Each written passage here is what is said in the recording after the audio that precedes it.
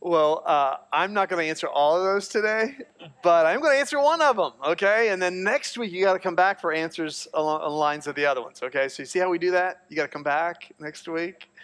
Good morning. We are in a series that we began on Easter on 1 Corinthians 15, where the greatest piece of literature in the history of the world on life after life, 1 Corinthians 15, the Apostle Paul reasons toward a life, a hope that is sure, and it's based on the resurrection. Real quick, one of the things our marketing team did, because we want you to practice resurrection, as we're going to learn today, we want you to practice your eternal life has started now.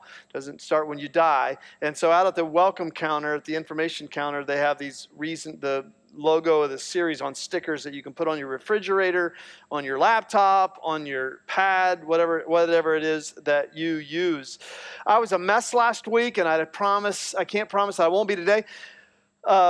Today is our oldest granddaughter, Frances, today's her third birthday. So if you see a little cutie running around here, that's little Frances. But the significance of her name is that 11 years ago today, my mom died, Frances. And so April 16th is an amazing day for us on so many levels. And I actually had someone after the last service tell me the exact same story in their family. And sometimes, I don't know. I don't want to look into things too much. Sometimes I think God shows off. He just says, I'm going to show you that there's more. I'm going to show you that there's more. But if you're like me, Easter and then this subject matter, I think because all of us are affected by life after life, at some point you will be. It's just bursting with meaning and emotion, is it not? And last week I started by saying, let's begin looking at this. And what Paul says is, brothers and sisters, I want to remind you of the gospel that I preached to you. And he says, what I received, verse 3, I passed on to you as of first importance that Christ died, not a martyr's death. It was an atoning death. It was a substitutionary death for your sins and mine. According to the scriptures, the Old Testament had predicted this for centuries, that he was buried, that he was raised on the third day, according to the scriptures. Again, the Old Testament had predicted this for years. In the Old Testament, you'll see all these third day things that happen. On the third day, that's God's day. They think they had him. On the third day, that was God's day. And we see that. He says, and that he appeared to Peter, Cephas, and to the 12. And after that, he appeared to more than 500 of the brothers and sisters at the same time, most of whom are still living, though some have fallen asleep. Then he appeared to James, then to all the apostles. And then, last of all, he appeared to me as to one abnormally born. I mentioned this last week. That's the word ektroma, for I am the least of the apostles. Don't even deserve to be called an apostle because I persecuted the church of God, but his grace to me was not without effect.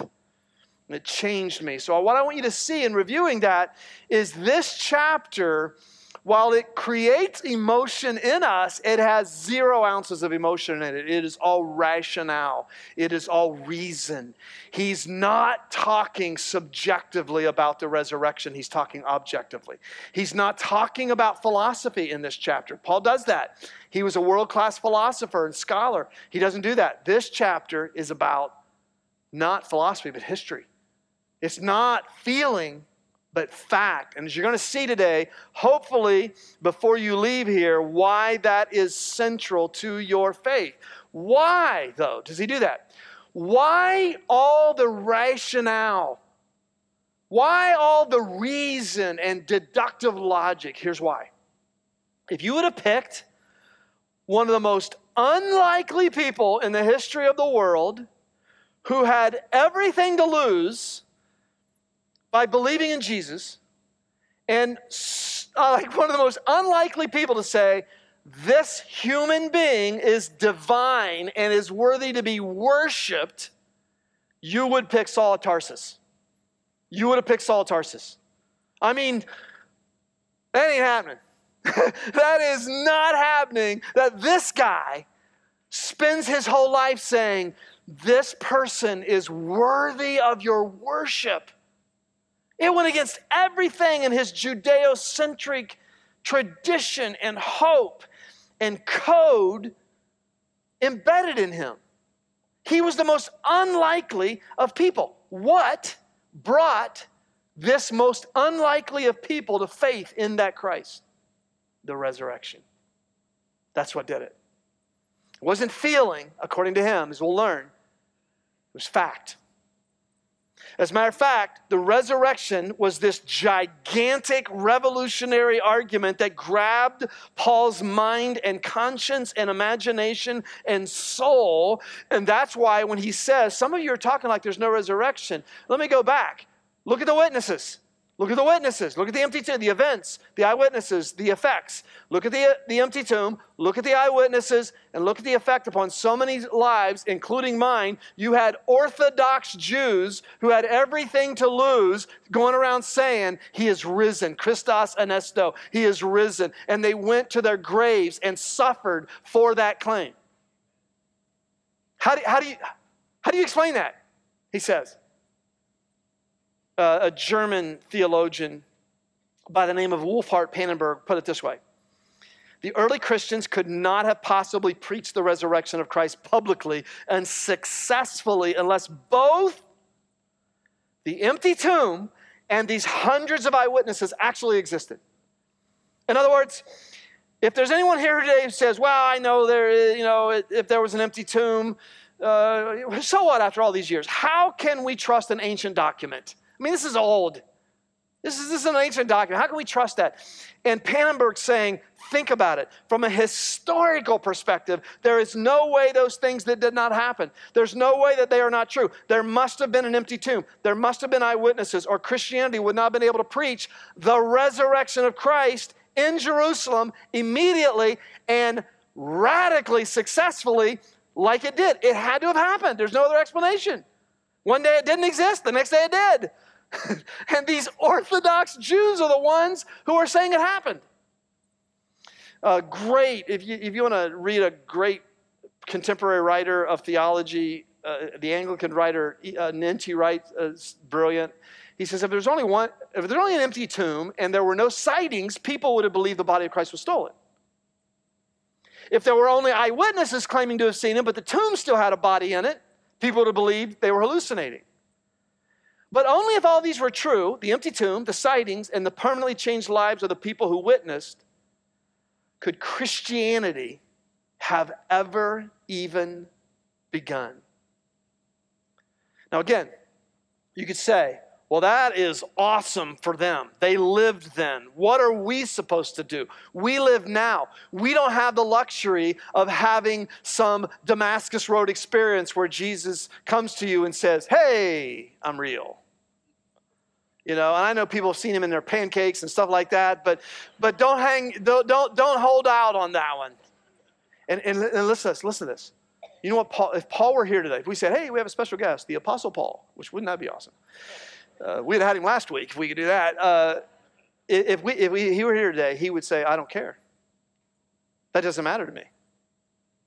It doesn't matter to me that you're not going to have the Damascus Road experience like I had, where he confronts you and says, why are you persecuting me? You don't have to have that face-to-face experience of objective experience. Why? It's because the evidence is there for you to consider. And we see that in the book of Acts. We see him speaking to people like us, people who didn't witness it, but now are coming to faith because of the overwhelming evidence of the events, the eyewitnesses, and the effects. So for example, Acts chapter 26. Acts is the 5th book in the New Testament. It's the Acts of the Apostles. What happened when that stone moved? It rocked the world. It changed the world. And it launched this movement. Well, Paul, who was Saul of Tarsus, the scholar, the theologian, the expert in the law, becomes Paul, the apostle, the preacher of the gospel. And he's imprisoned for it. This is really important to know that. It wasn't, hey, I came to Jesus and my batting average went up. And that doesn't always work that way, does it? As you'll see in a minute why that's important. Paul, I came to Jesus and I got put in prison. And he's in prison. And at that point, Festus is the governor of Caesarea, and King Agrippa is the king of Judea and Galilee. And Agrippa's visiting Festus, and Paul's in prison, and they want to hear from their political prisoners. So Agrippa and Festus say, hey, we want to hear from this Paul. We want to hear from Paul. We want to hear his claim. And so they bring him before them, and Paul begins to talk about the birth of Jesus, the life of Jesus, the death of Jesus. And then he talks about the resurrection of Jesus. He got up from the dead. He conquered death. And at that point, Festus stops him. Look at this in Acts 26, verse 24. At this point, Festus interrupted Paul's death sentence. You're out of your mind, Paul. Your great learning is driving you insane. Dead people don't walk. Dead people don't get out of the grave.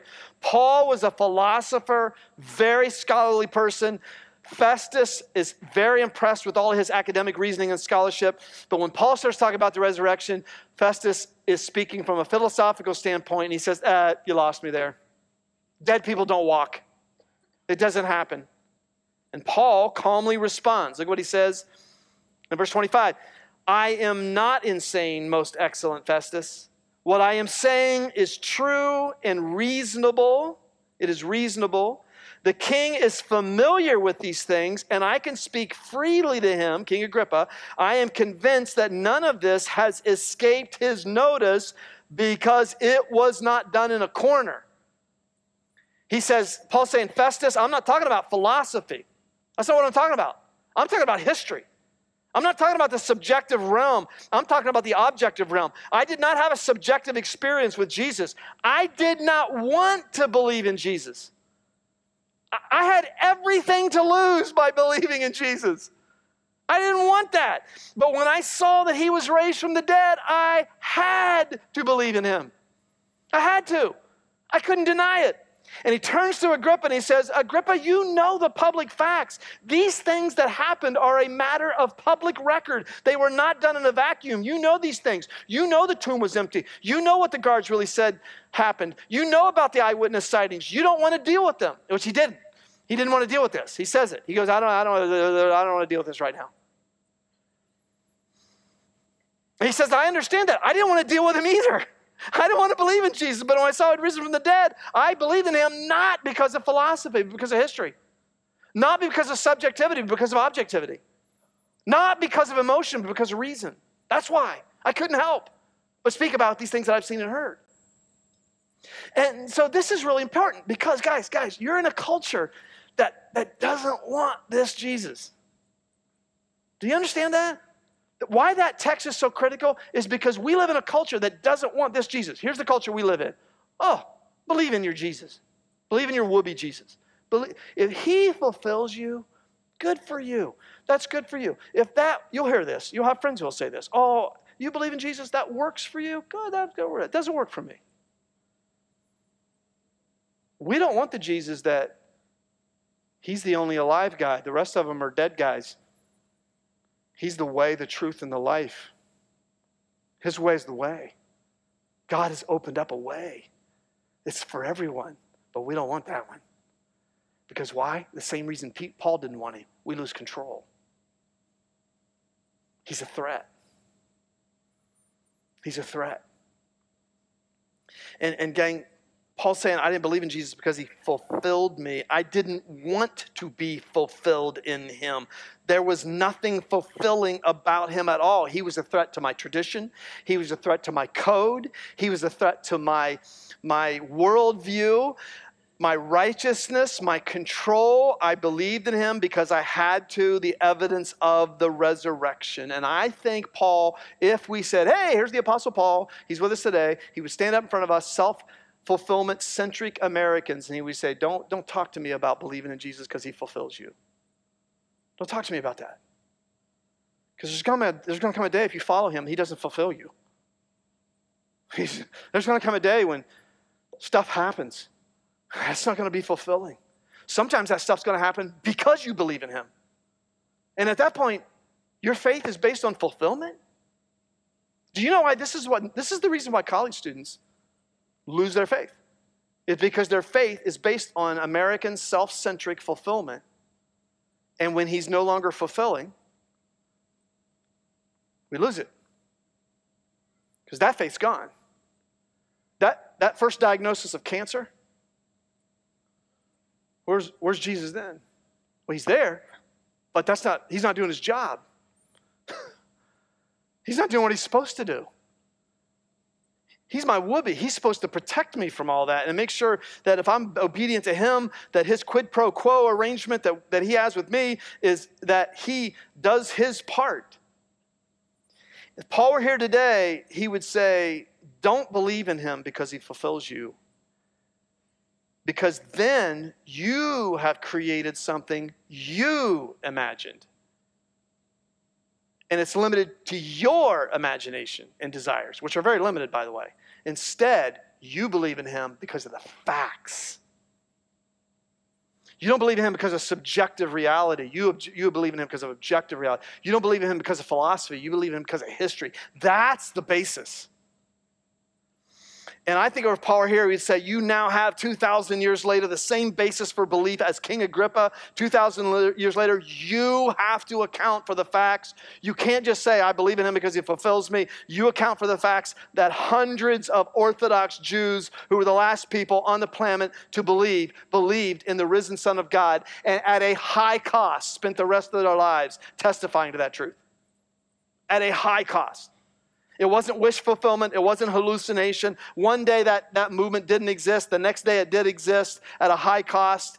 Why? Because you cannot explain away with the events, the eyewitnesses, and the effects. You can't explain the resurrection away with intellectual integrity. You can say, well, that's not convenient for me right now. At least that's honest. I'm not willing to investigate the facts. Because you know what? I just don't want to change. I kind of like my 2-car garage life the way it is, and I don't want Jesus to mess that up. And you might say, well, wait a second. I know all the explanation for what really happened, but it could not have been a resurrection. Or here you say, whoa. You're talking about philosophy. I'm not talking about philosophy. You're talking about you have a philosophy that dead people don't get up from the dead. That's fine. You can believe that. Do you know 150 years ago, dead people didn't talk into these things to someone on the other side of the planet either. I mean, that's no way that's ever going to happen. So be careful there, but you're talking about philosophy. I'm talking about history. I'm talking about history. And he says, on that basis, I put my faith in him. And when he was in a prison cell, he still believed, because the basis of his belief wasn't, you believe in Jesus, your batting average will go up. You'll get everything you want. That wasn't the basis of his belief. I love Tim Keller's thoughts on this, and I owe so much to his writings on this, but Tim Keller said, I believe a rational approach to the resurrection meets one of our greatest existential needs. I believe that one of our greatest needs is a Savior that is not the product of our needs. In other words, what he's saying is one of the main desires of your heart and mind is actually a Lord, an authority who is not the product of our imaginations. We cannot make him in our own image to fit the small. Trust me, your desires are actually smaller than the ones God has for you to fit the desires of our small hearts. He says that's not what we need. The dilemma about creating a God who meets your needs and you believe in because he's fulfilling to you is this: that God cannot fulfill you. He's limited by you. He's not outside of you. He's inside of you. He's the byproduct of your imagination. That God can only fulfill you if he is true. And you believe him in spite of the fact that sometimes this isn't paying off. This isn't always paying off. When you're sitting in a jail cell in Rome because of your testifying to the resurrection, it's not paying off at that point. And that's when you have faith. That's when you have something that is going to withstand the nut job philosopher you have in college for your professor. And the resurrection of Christ gave to Paul, and it gives to you and me, Southbrook, a Jesus we could not have imagined, a Jesus with hard edges, a Jesus that will perplex you sometimes, a Jesus you did not manufacture, a Jesus you did not believe because of some self-centric fulfillment wish, but because he is true. And paradoxically, that's the only kind of Jesus that's really going to fulfill you. And why? Is because that Savior is beyond you. He's bigger than you. He's transcendent of you. Now, let's say that you create that God of your own mind. This has been a time began Do not create him in your own image. Do not limit him to your needs and your wants and your imagination. Here's the question with that. Let's say you do what most American religion is. Create the God we want. Let's tailor, let's fit our own God. Got a little bit of this, got a little bit of this, got a little bit of this. And you do that. How can that God ever confront you and say, you're wrong when you hate yourself? Because his job is to make you feel good. So if you hate yourself and you want to die, his job is to say, that's okay. That's okay if you want to die because you hate yourself. Because remember, you created a God who's out to embed in you what you want. And so if I've got to change my gender because I hate myself. I loathe myself. That God says, good, do it. That God can never confront you. Why? Because that's not his job. Or let's say you're on the opposite extreme. Let's say, man, you're feeling pretty good about yourself. You know, you're God's gift to fill in the blank. That God, that's not his job to confront you on that and say, you think more highly of yourself than you ought. Because you know what? His job is to just say, oh, I know, you're God's gift to women. You're God's gift to men. You're God's gift to... Only a Jesus who is outside of that self-perception and is true, risen from the dead, and you don't really want to believe in him, but you do, not because you want to, but because you have to. Only that Jesus who is real is true. When you hate yourself because you have 10 more pounds than you had a month ago, he can say, I love you, and I don't care if you have 10 more pounds. I don't care. I don't care you didn't get the contract. I don't care that the one you loved most left you. I care, but I don't care in terms of how you see yourself. I don't care that your child didn't make the team. I don't care that you don't live in the fulfillment of your parents' wishes for your success. That's not the basis for how I see you. I love you, and you're wrong to hate yourself. You're wrong to hate yourself. Is that not the Jesus you need? It is the Jesus we need, friends. And that's why we are way off as a culture. Because we're mostly living out of this self-centric fulfillment wish, and only a real God can say, you know what? You're wrong to loathe yourself. And I'm going to turn you around. You're going to repent of that because of me. There's an old British American poet, famous poet, W.H. Auden. Auden was a Christian when he was young, but then he left Christianity, became an atheist. So that's what he's known for. He was known for his atheism. And then later in life, he came back to Christ. And when he did, and he proclaimed publicly that he was a Christian, he was a follower of Jesus, one of his friends said, why would you do that? Why would you come back to Christianity? And in a brilliant answer, W.H. Auden said, I believe in Jesus because he fulfills none of my dreams. I believe in Jesus because he is in nearly every respect the opposite of what he would be if I could have made him in my own image. In other words, he said, I've read the New Testament. I've read the Gospels, and I realize Jesus is not a Savior that anyone would have made up, because no one would have made up a Savior like this. He contradicts what I want. He defies my expectations every place. He is in every sense the opposite of what I would have conjured up, and he's real. That's what I need. I need someone who's real. And somebody asked you, well, what about Buddha and Muhammad? What about Buddha and Muhammad? And Auden said this is brilliant. This is at the heart of why we don't want to deal with this Jesus. He said, none of the others arouse all sides of my being to cry, crucify him. In other words, he's a threat to me. No, those others are a threat to me because they're about my self-fulfillment. He's not about my self-fulfillment. He's about truth. He's about reality. And sometimes I crash against reality. And I need someone who, when I crash against reality, says, you just crashed against reality. It'll turn me around. And he says, this one's different. That's the kind of Jesus who can turn you around. That's the one I want. Now you say, wait a minute. What does this have to do with life after life? Well, it has everything to do with this. Right here, right here, right here. Do you know that the hope of eternal life doesn't start when you die? It starts when you receive Jesus. You are then in him. You have begun resurrection.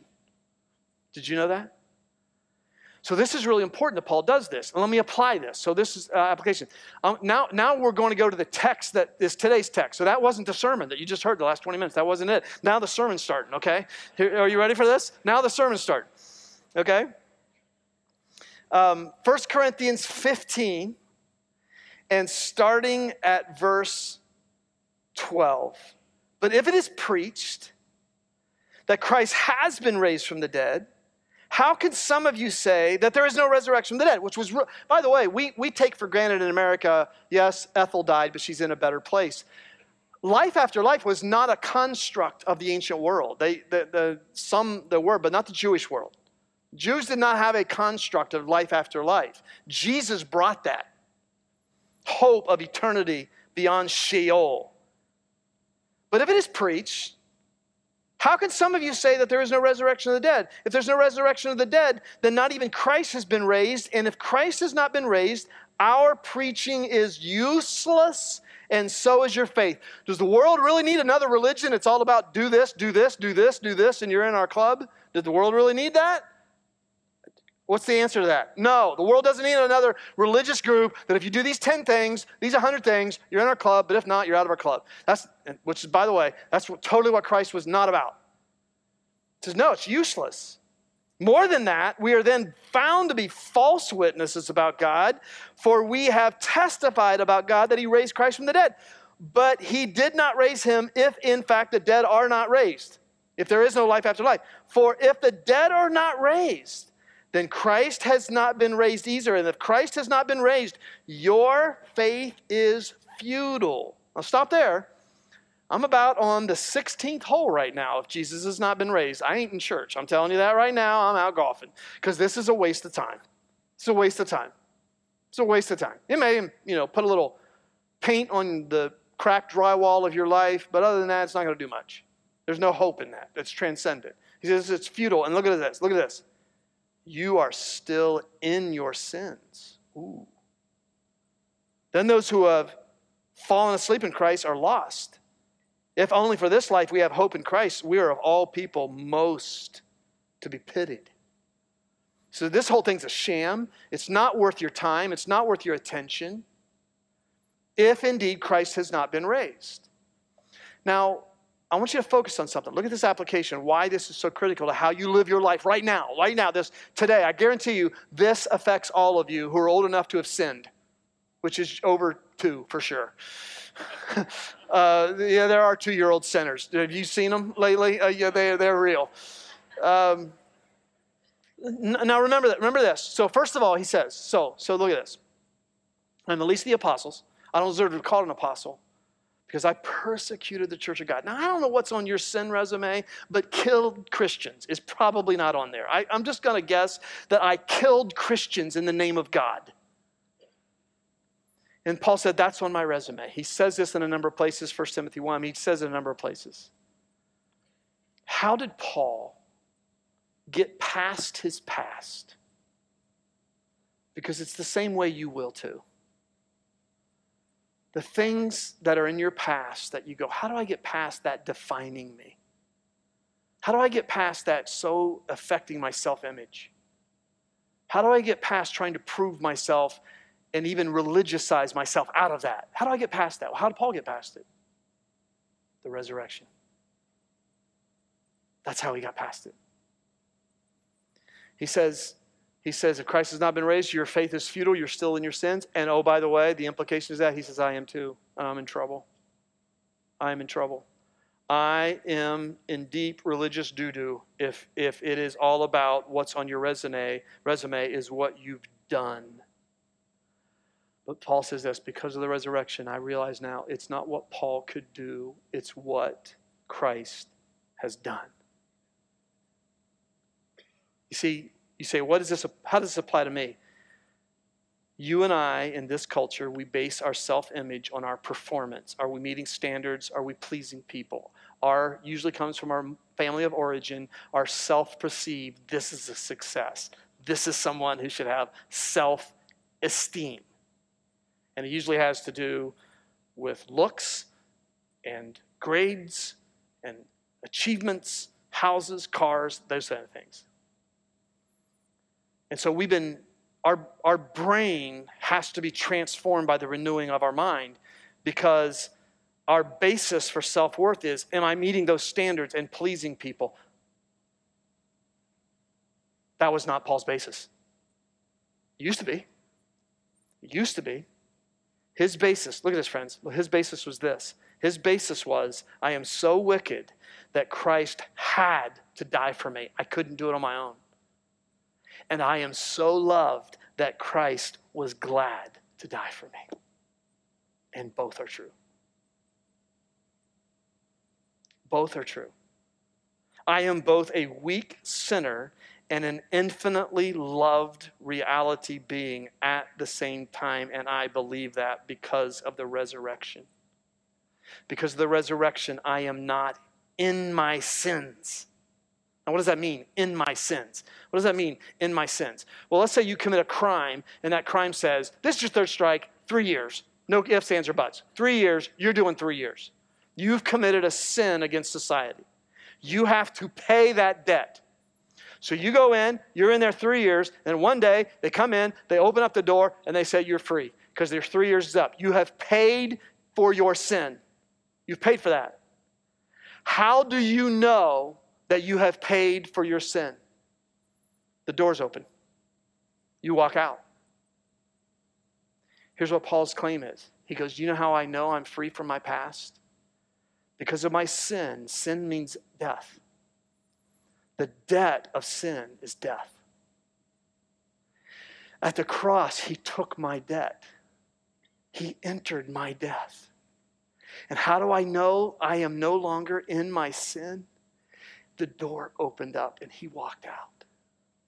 He walked out. And when he walked out, I walked out. Because he took my sin. I'm in him. And I live my life in him, resurrected forever. And friends, I don't know what the basis for how you see yourself is. I challenge you to find a better reason to see yourself than that reason. That, because of the resurrection, I am so wicked, I know now that the cross was, he had to die for my sins. But I'm so loved that he was glad to die for my sins. And he stamped that. The receipt of my sin debt paid is the empty tomb. Is the empty tomb. The door was opened. And I'm free. And today you can be here and you can say, you know what? I've committed some things and I need to make up for those things before God. Oh my gosh. You're ignoring the receipt. The receipt is the empty tomb. Why are you trying to pay? Why are you trying to pay? If I go to church enough, if I'm good enough, I can make up for the... Well, it's like being at a restaurant and somebody says, hey, we paid your bill. And you're going, well, I think I'm going to pay too. Why would you do that? Here's the receipt. How many of you keep receipts because you don't want somebody to come up to you and say, you still owe me. You still owe me. Why do you keep that? Because you can say, I'm free from that debt. And the empty tomb, Paul says, is our receipt. And what Christian growth is that becomes more and more the basis for how you see yourself. Your mind that used to be self-fulfillment, success according to America, that's how I see myself. My mind is slowly transitioning to, I am in him. I am no longer in my sins. I'm in the resurrected one. And when God sees you, he does not see your record. He sees his record. Like, who makes this up? Who makes this up? And nothing will take the place of that. Go ahead, build the bigger houses. Get the better car. Get the better. Do all that. Just do all that. And when you're done, Jesus will be waiting for you because he's real. He'll be waiting. He'll wait for you. So here's what I want us to do. I want us to take some time today because it really is. Growth is every day you wake up, I am in him. I am in him. I'm not my failures. I'm not my sins. My record is not the record. When he sees me, he sees the risen one. I am in him. And so I want you to, before you leave today, at least take a few moments to just sit in your seat and say, I am in him, the resurrected one. I am in him, the resurrected one. Say that with me. I am in him, the resurrected one. I'm not in my sins. I am in him. If he was not raised, I'm still in my sins. The converse to that, he is raised. I am not in my sins. I am in him, the resurrected one. And if you're ready, take the communion today. Because communion, we always think communion is just about the cross. Communion is not about the cross. It's about this body. This didn't stay dead. This is the receipt. I'm holding the receipt of the living Christ for me, for us. So take some time to begin your journey of transforming your mind and begin living your eternal life today. Today, you can start your eternal journey. Amen. Anybody want that? Does anybody here want that? I mean, this is a better way to live than the way many of us have been living. So let me pray, and then hopefully you'll take at least a few minutes to do just that. Father, thank you as we venture into what it looks like to live forever. We have to stop and acknowledge what we are not still in our sins does. It begins that eternal stuff, materials made of that journey today. The same power that raised Christ from the dead now lives in you also. I pray for that person here today, and she feels badly about herself. He feels badly about himself because of the things that culture says. If you do this, this makes you valuable. This makes you lovable. That today, everyone here hears, I am wicked enough that he had to die for me. But I am so loved that he was glad to die for me. And both are true. And you love us just the way we are, but you love us so much that you won't let us stay that way because you're outside of us and you're real. You're not here to fulfill us. You're here to bring us to you. And you love us when we're up, and you love us when we're down. You love us when we're lost. You love us till we're found. And that's the God we need. And in Jesus' name, everybody who agreed with that said, Amen. See you next week.